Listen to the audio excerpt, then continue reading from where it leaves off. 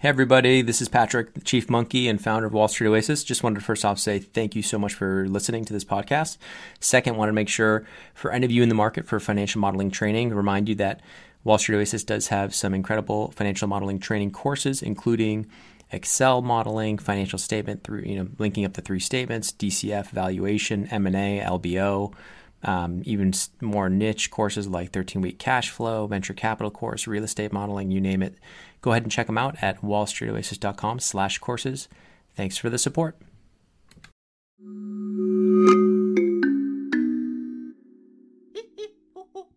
Hello and welcome. I'm Patrick Curtis, your host and Chief Monkey, and this is the Wall Street Oasis podcast. Join me as I talk to some of the community's most successful and inspirational members to gain valuable insight into different career paths and life in general. Let's get to it. In this episode, Adam shares his long and winding road from investment banking at Goldman Sachs to medical school at UPenn, and then to joining the MD MBA program at Wharton. Learn why he ended up in McKinsey doing strategy consulting after 1 year of residency, and listen to the end for one big warning as you set out to map your career.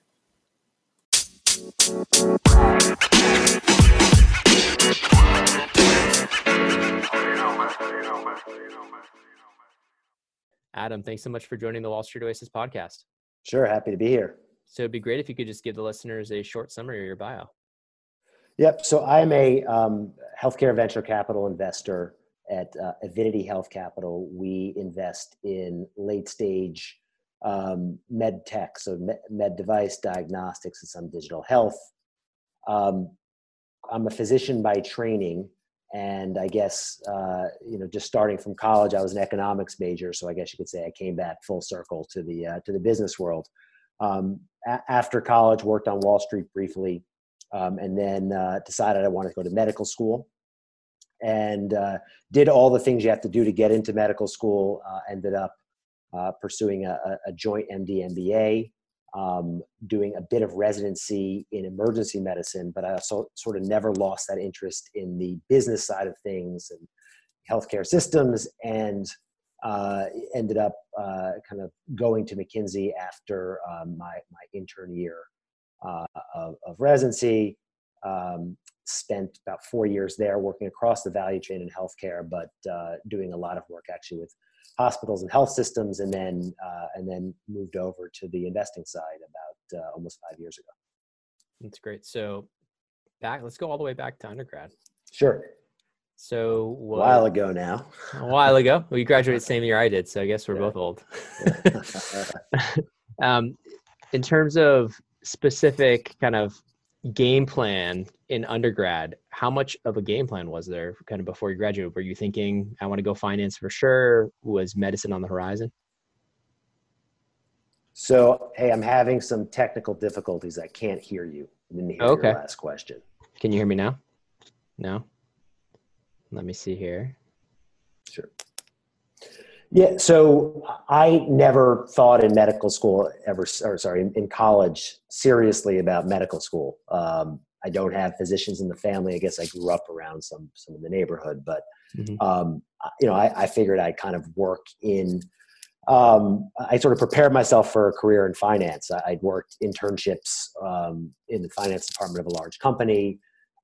Before my senior year, I did a investment banking internship, and then took that offer and joined after college. So that I didn't know long term if I would be in that world, but I figured at least as sort of the initial path after college, I would be doing the Wall Street thing. I graduated. It was an interesting time. My summer was still sort of at the high point in summer 2000, not quite summer 99, but summer 2000. And then going back in summer and fall of 2001, obviously was an interesting time to say the least. A challenging time to be working downtown. So I think that was part of what may have changed my path a bit. So tell me a little bit about. So I graduated in 2002. You were 2001, right? That's right. Class of 2001. So I remember when I was recruiting, right after 9/11, it was almost like just everything went frozen and silent, and just obviously recruiting just like fell off a cliff. You were had already hit the desk, right? Or you were. That's right. I had actually was staffed already on September 11th because I had been a And summer. where were you working, in Midtown or No, downtown? I was downtown, Yes. down on on Broad Street, on more of the eastern tip. So I was working and the recruiting. So it was a normal recruiting class basically for my year. Yeah. And we were the cheap labor, so to speak. So, although things changed and I think offers, those were the era of, I guess, a lot of Wall Street offers getting rescinded, we were the relatively cheap labor as the analysts. Mm-hmm. And look, I thought I enjoyed what I was doing, in terms of the responsibility, in terms of the camaraderie, my colleagues, both, my peers, as well as the senior folks, I actually enjoyed all of that. I think for me, I wanted something more tangible. And that's how I kind of came upon medicine, but it was an odd time. I mean, it was, you're right. I think that, they kind of right sized it the following year, but it took them some time to do that. And so it was an odd time to be on Wall Street.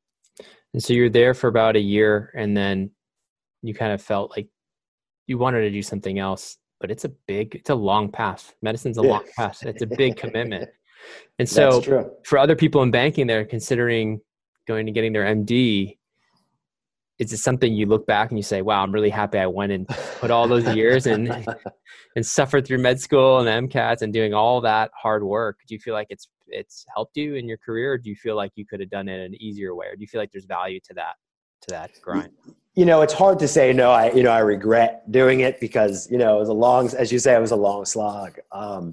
And, at the time, as someone out of college, shortly out of college, what I knew was school, and I always liked school. So to me, it was like, okay, I'm going back to do something that was basically what I had done for my entire life, except for that year or so and some summers. Right. So, the reality of it, it didn't set in probably, exactly, what that entailed.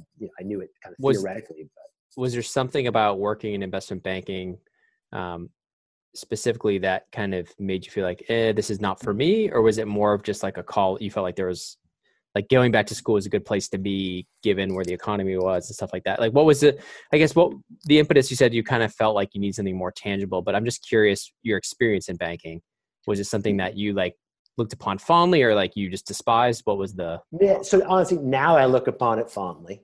Yeah. I think it was a very good experience. I remember going out and, meeting with a Fortune 500 CEO, and it was the managing director and myself, and we were presenting something which, if you asked me to explain today, maybe even then I would have trouble doing. Some very complex, financial strategy, but that was, the kind of thing. And there were other times just sitting in a meeting with pretty senior folks and having my work being displayed and having real, as a 23-year-old, I guess at the time, 23-year-old, that I liked. And I liked, the fact that you very quickly, you worked on a number of different projects and very quickly had to get up to speed. And I think the skill set I learned was very helpful.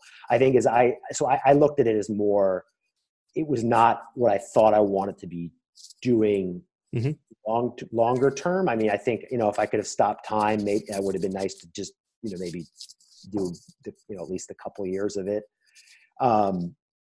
Medicine, you could say, was it a calling? I think it was something that I thought would be a more satisfying career for myself. And going back to your prior question, I think that, what I do today, could I do it without a medical degree? Sure. But, I think the experiences I've had have actually been very helpful. I don't think you should go to medical school just to go so you can be a healthcare investor. I think if that's what you end up wanting to do, that's great, but there are faster and cheaper ways to do it. And I think if you want to practice medicine, which was my intention, when I made the move, then going to medical school is great. But I think the skill sets that I've learned through these different experiences actually position me well for the work that I do today. So you went to a liberal arts college, Amherst. I went to Williams. So I probably had a similar experience. Were you kind of thrown to the wolves when you started banking, or did you feel like the training program got you up to speed, or were you still just like working crazy long hours trying to figure out what was going on when you first started? Yeah, no, absolutely. And, I had the summer as well. So, at least, and I was at the That's same true. firm. So got, a bit of the culture and the modeling. I thought the training was very helpful. I enjoy, I like school. So Yeah. I like the training, and it was, it was helpful, but, nothing is the same as the on the job, putting you into it. And, it was working long hours, certainly. And actually at the end of training, I was working long hours because they took the summers and staffed them up, which makes a lot of sense. Yeah. I would say that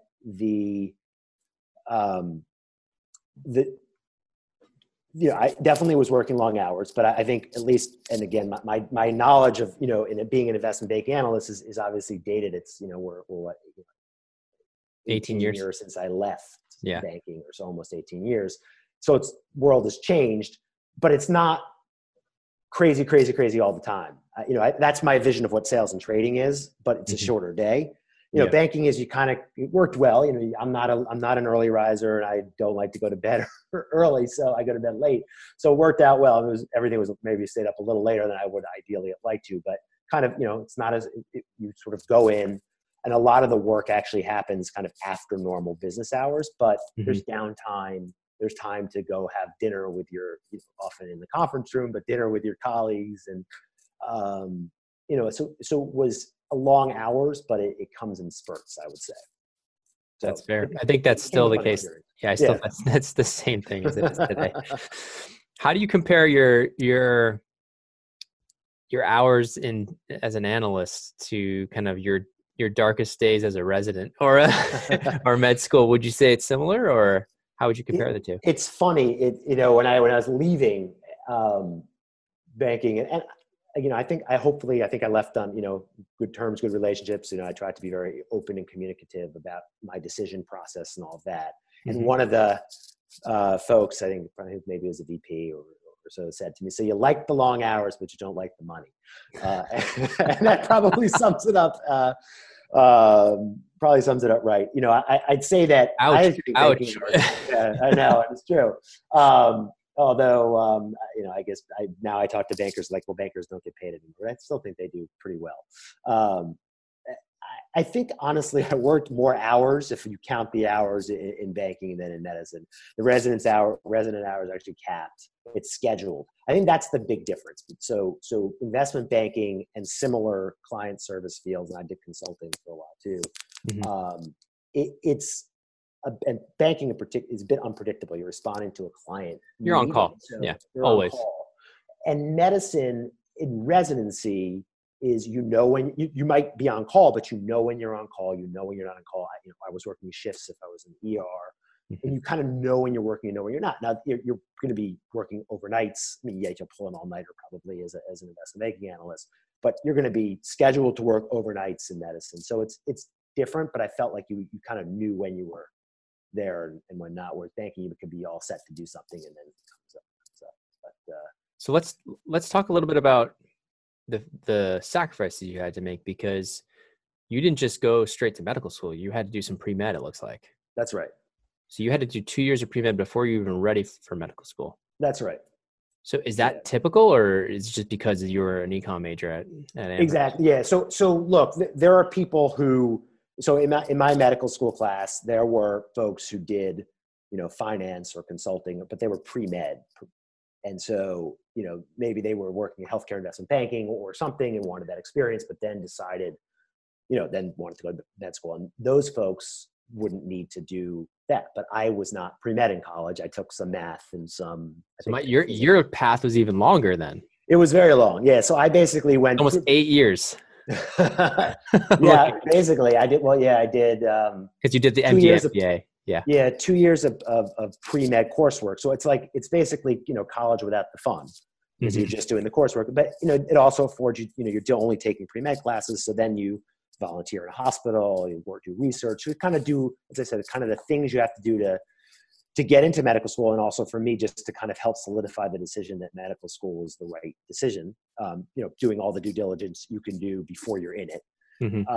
so I did 2 years of that, and then I actually applied. So Did you know you were going to go MBA as well? Was that always on I the thought radar? about it. I mean, I thought it was, and when I got into to Penn, they have a great program for that, and I actually had a mentor who had done that program, who I was working for in that year when I was applying. And so, you don't apply until you're in medical school, but it's definitely a possibility for me because I always had that interest in sort of the health systems and the health economics and business. So it was I'm happy I did that. And so it's a long road. Some post-bac programs, which are those pre-med programs, are just a year of coursework, a full calendar year, and then you apply. Sometimes there are these linkage programs, but kind of do it the traditional way. Do your pre-med classes, then you're effectively like a senior in college. Mm-hmm. So if my pre-med friends did all their work by junior year, took the MCAT, applied, but they were in college still, and then had the year. So I ended up for that year was working, and I think I took a few classes, but that's kind of the path. So it's long. And so that was 3 years or 2 years of coursework, the year. And then I did the joint degree program in 5 years. So it's a long path. So when you're getting your, when you're in school, in medical school, when do you have to kind of apply for the MBA program? So every school is a bit different. Mm-hmm. Typically you do 3 years so just to back into it, you typically do 3 years of medical school, mm-hmm. then a year of business school. And then that last year, it's a semester in each. And if you know anything about medical school or business school, the last year of each of those schools is not particularly academically challenging. So there you're able to shorten those. And so I think I applied my second year and then deferred for a year, because it gives you an extra chance if you didn't get in the first year. But you either apply typically your second or your third year to then go after your third year. Some schools you actually may apply concurrently or before you get, but typically you'll be probably at least do your first year of medical school and then apply. What percentage of like MD MBAs do you think at the top schools end up not practicing medicine? So my year was, we had 6 joint degree. There were other MDs in the business school program, but of this ones we were kind of doing the dual degree, and there were 6 of us. 2 did not do any training after, and then I now don't practice, but the other 3 always practice. So it's 50-50 is not that. I don't think that's atypical. If I look at the other classes. I think that maybe the class behind me, there were a couple people who are not practicing. So it's, in a half dozen, maybe it's, 50 to 70, 20 to 30%, 20 to 50%, something like that. Yeah. Something like that. Okay. Fair. Just curious. And so when did you kind of know, hey, I'm not going to practice? Was it as soon as you did an internship with McKinsey? You're like, this is my calling. Yeah, no. So yeah, I did my, so I did my internship, my, summer associate after my MBA year, and one thing I always encourage the dual degree students to do is, if you're in business school, take advantage of being in business school, and part of business school is doing a summer internship. I just think that's part of the experience. Some of my classmates didn't do that, and it's fine, but I actually really think it was regardless of if you're going to practice medicine, not practice, I think it's a part of the experience. So I'm happy I did it, but part of the reason I did it was, versus trying to do something very niche, was I thought I was going to practice medicine. So doing a consulting internship at a big firm was going to give me nice exposure. It was an established program. I was going to, learn a little bit on the method for a few months, get on a project, and, have a good experience. Mm-hmm. But my intention was to go back and practice medicine. So, it was not, I did this. This was, I had a great experience at the firm. I ended up spending a lot of time there, but I didn't leave that summer saying, I must be back and all of that. So, what led to that decision? Yeah. Tell me how. Yeah. So it's going to sound very similar to my leaving banking, where I actually enjoyed my intern year. I signed up for a full residency, but I enjoyed I only did the first year, so call that the intern year. I enjoyed my year. And for me, it was actually a really good capstone to medical school, because I actually had real responsibility taking care of patients, where med school, you kind of see things, but you're not in it as much. And obviously there was still a hierarchy of senior residents and attendings, but I had primary patient care duties. And as an emergency medicine resident, I actually rotated through the whole hospital. So I was delivering babies. I was on the medicine floor. I did a surgical ICU. So I got to actually kind of see the whole system again. So I enjoyed it. And I think with that, but I also realized that I wanted to be working on the more macro issues in healthcare. And as much as it would be nice to solve those, those kind of micro patient interaction, to solve kind of those individual patient cases and help patients individually, I wanted to be focused more on the larger healthcare systems issues. And if I could have, we've been through the long path. If I could have stopped time, I would love to, been a doctor for a few years, done that. And yeah, but I just couldn't justify then investing. It would have been then another 3 years to finish residency, and then pay my dues in the business world. So that's why I ultimately decided to leave after that first year. And I thought, go back to McKinsey, that would be kind of like doing an internship or a fellowship or a residency, but in the business world. And even though I had some business experience and, a resume with some other institutions, this would, I thought, give me credibility to go out and, work in the business or finance world. Absolutely. I mean, you got the McKinsey name, it's huge. So, but just tell me a little bit about the risk you were taking in terms of leaving your residency. Is it easy to get back? Let's say you were like, no, just kidding. After 1 year, McKinsey actually wanted to finish my residency. Would you have been able to get back? Look, I thought about it at times because the grass, as you can tell, the grass is always greener. And I think that there are aspects of medicine, clinical medicine, that I certainly missed. And even to this day, and it's been a while now, I guess it's been almost 9 years since I've been out. So, I miss it at times. And my wife always reminds, we met in medical school. She reminds me, well, I'm not a real doctor. Even, she's like, I have the MD, I actually have a license, but I'm really, I'm not practicing. It's different. So I do miss things at times. If I wanted to go back right away, shortly after, I might have been able to. It would have required some important, strong negotiation skills and, the right storytelling for why it made sense to go back. I think now it would be, next to impossible. I mean, I could if I really chose to, but it would be starting from scratch again. And it would be a very difficult move to make. Okay. Fair. And I will say people do go, I did have colleagues who at McKinsey, for example, who did McKinsey for a few years and then actually went to residency. So it's possible. It's not unheard of, in other words. So you can kind of reset again if you like. That they hadn't started residency to begin with, but they had decided to do that for a few years and then go back, and it is possible. I really find the grass is greener syndrome. It's very prevalent. Yes. especially, I think a lot of doctors even looking at finance and vice versa, the finance people probably see the doctors and think, oh, so stable, so nice, they can just go in and you're helping people. You have there's a more altruistic sense, and the reverse of it is the doctors are probably saying, yeah, but there's a grind here and you guys get, paid a lot more, or at least used to, depending on the specialty. But it's really fascinating to me, looking at your background where there's a few kind of quick jumps. It struck me as like, I wonder if there was a little bit of that, but it sounds like you had given it some good thought. Look, I mean, the grass is greener syndrome certainly plays a role in it. You sort of vision in a certain way and you can justify the decisions.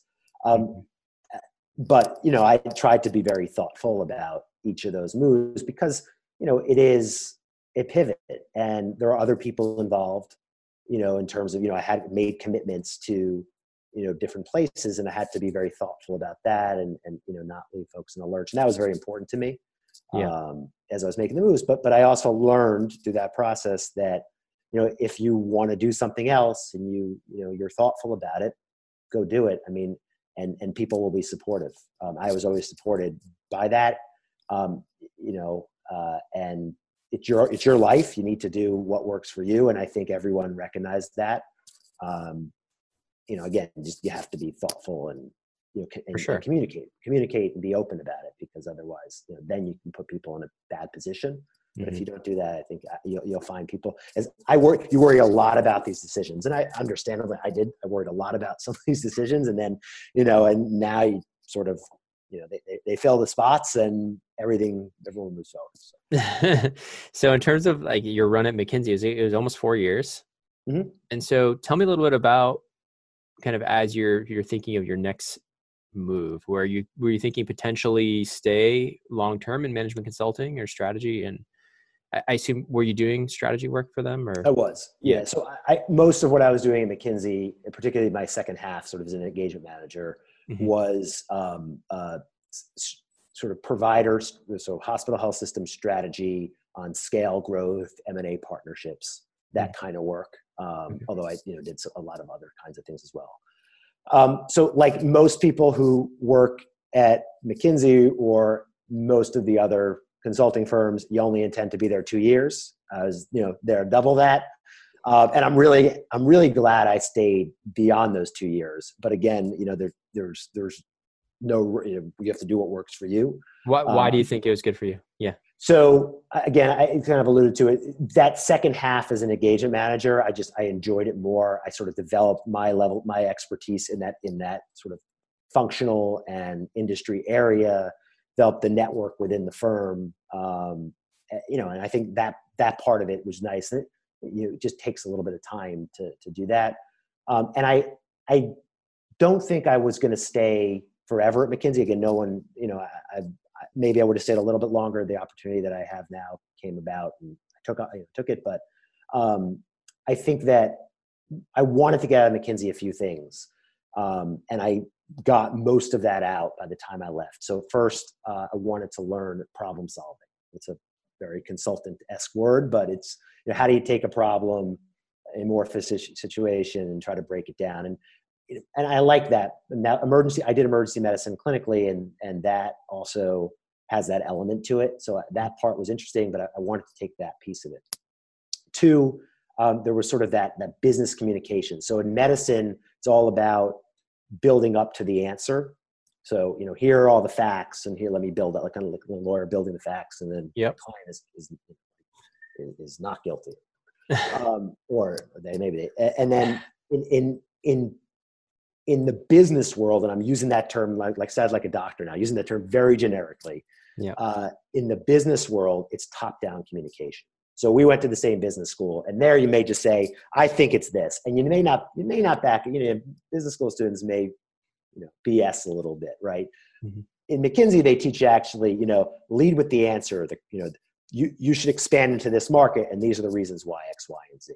And I thought, that was actually a very helpful lesson that I learned starting in business school. And I was kind of half joking, starting in business school, but then particularly in consulting. Mm-hmm. And then the third area, I thought was helpful was just a bit on sort of, managing work streams and people. Now, managing a McKinsey team or any one of these consulting firms teams is one of the easiest things to do because you're working with a lot of motivated people. But kind of managing my work stream, owning that, and learning a bit about, certain areas within healthcare, I wanted to do. Now, I was still learning across those different dimensions when I left, but it was starting to flatten out, certainly. And I think the next step for me would have been sort of, selling work or, and that piece of it, which, has exciting elements to it, but it's not exactly what I wanted to be doing. Yeah. Investing had always intrigued me. And I actually think the stage of investing in which we invest actually is well suited to someone with a consulting skill set. And so how did you come across this opportunity? Was it through a McKinsey alum?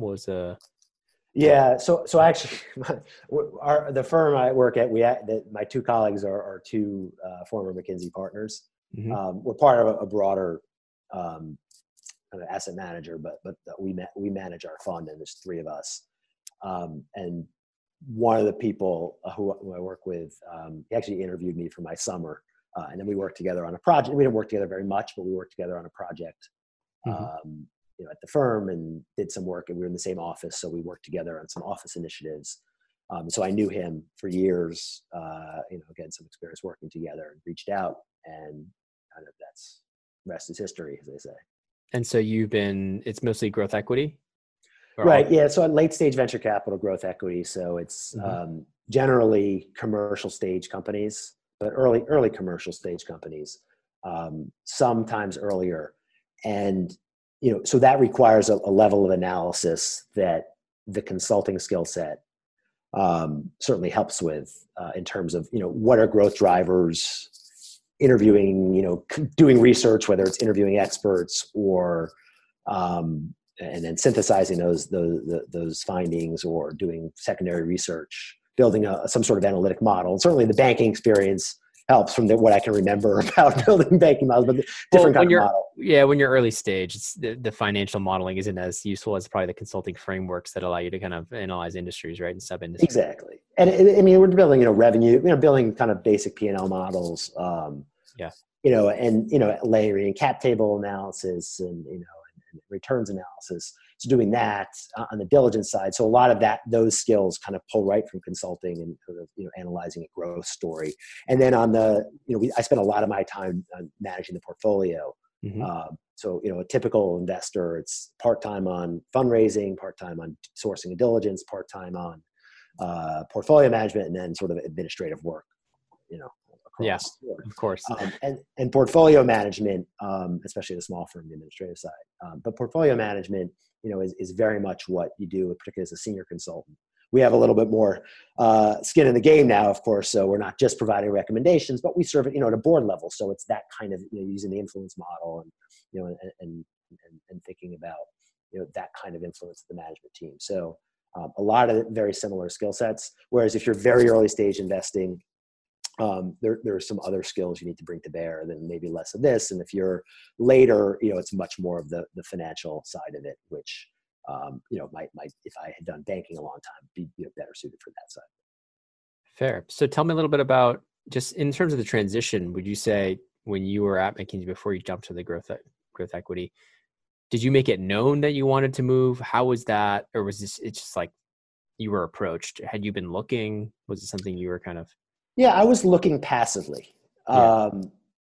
Look passively, and kind of because I was working full time, it was hard to be as structured and deliberate as I would, as sort of my tendency.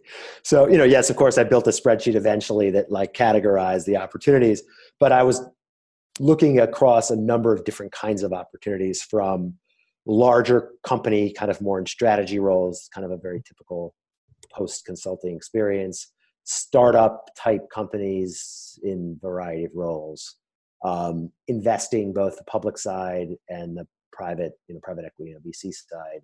Mm-hmm.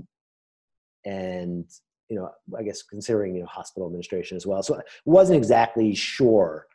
That was a lot. Yeah, it's a lot of different. It's a lot of different, but again, it's more passive. So it's things more inbounds responding to that. Mm-hmm. But I think investing was always something that had really intrigued me.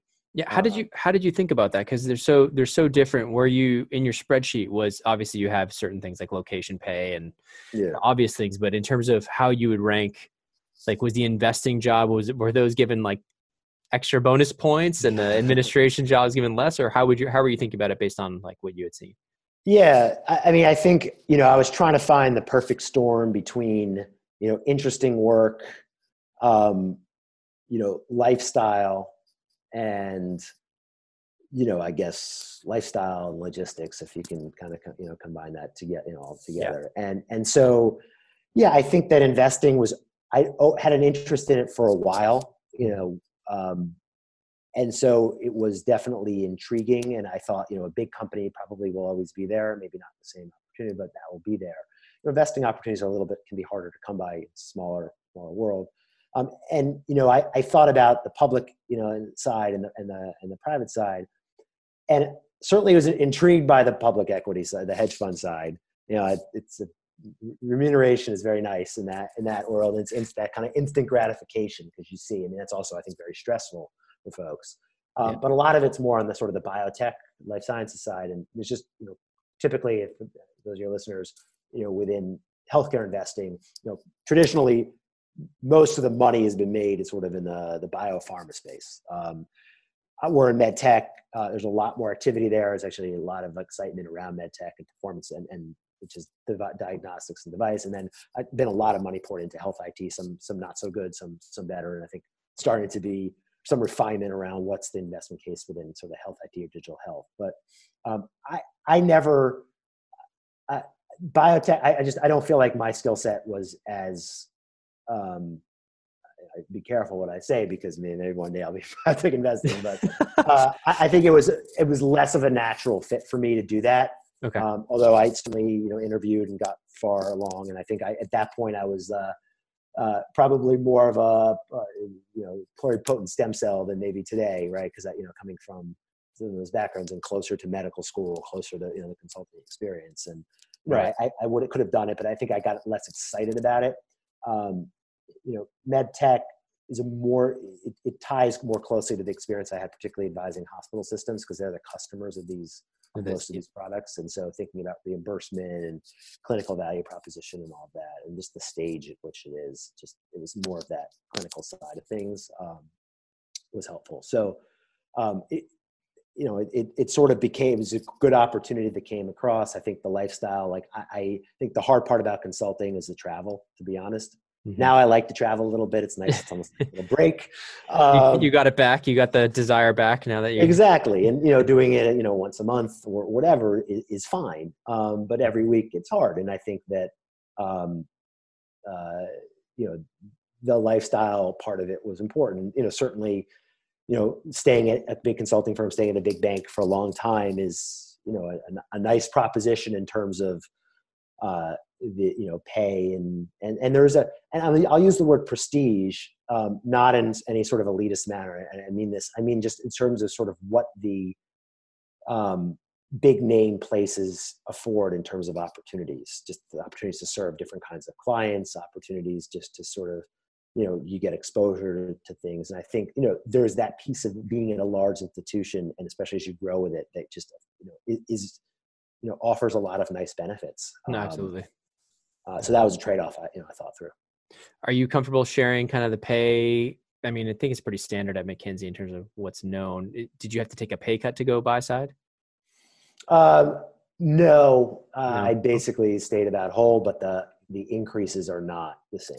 Does that make sense? That makes perfect sense. Yeah. It's not like you're jumping to partner in a few years. It's just it takes a couple fun cycles probably to start getting. There's obviously a lot, there's upside in this world, but the, in the professional services world, there are, large increases every year. And so that's another reason I think a lot of people sort of leave at the engagement manager level or senior associate, because there's sort of less of that gap.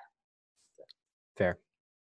Anything before we call it, anything you'd kind of look back at your career or your academic, both academic and or professional, that you would kind of give yourself advice, or the younger listeners, kind of anything, just looking back. I think you need to do what you enjoy doing. I know a lot of pressure to sort of follow the path of least resistance, which is easier said than done, right? Going to work at marquee institutions is not so easy, right? But, I look back and I don't want to take that for granted. I mean, I worked at some amazing institutions and had good experiences and met great people there. And it's hard to get those jobs, but those places often come to campus, throw it in. And so, it in some ways, it's a path of least resistance. It also can create a lot of undue stress because you get in this herd mentality. And I think I would just encourage folks to, do what you want to do. There are lots of ways to make a living. There are lots of ways to live comfortably, and it's not just one path. And if you are on one path and you want to choose another path, it's okay. Your life is long, hopefully, and it's totally okay. That said, on the other hand, I will just say, don't just jump from place to place. I mean, I think, I kind of, I can look back. Maybe I wish I stuck with something a little longer at times. I think now it's, things have settled down and I'm really happy for the experiences I've had, but I think there's value to spending time in a place and actually getting a lot of good experience and growing and doing that. But, should feel no hesitation if it's not what you want to do, as long as you're thoughtful about it, to think about making a move. Yeah, I think that's great advice. I think a lot of people, feel like if they're not on the certain path, the stress starts building, and people don't realize how many, especially MBAs, how many times they reset in their in their career. And so don't be afraid to reset if you're not happy, not fulfilled. Just try to avoid the grass is greener. Exactly. And really at least go to business school for that, because part of the reason for business school, I mean, there's a number of reasons for it, but part of the reason is to actually think through career changing, and it's a great use of business school, honestly. But yeah, the grass is greener syndrome can be detrimental. A little bit of it's okay. Do some explorations. It can actually help you feel more satisfied in your current job. Mm-hmm. And I've gotten advice there. It's like I try not to do every 6 months because I had the problem before, but call it every year, whatever, on a regular basis, to go and reassess and even look. It's nothing wrong with that. Mm-hmm. Because, one, you may find something really interesting, but it can actually help reaffirm what you're doing. And so you don't get stuck in a rut. And I've definitely heard that advice from other folks, and I've taken it to heart at times as well. That's great. I think we'll leave it at that. Adam, thank you so much for taking the time today. I appreciate it. Thanks for everything you're doing with WSO. Really appreciate it. Thank you. And thanks to you, my listeners at Wall Street Oasis. If you have any suggestions whatsoever, please don't hesitate to send them my way, Patrick@wallstreetoasis.com. Until next time.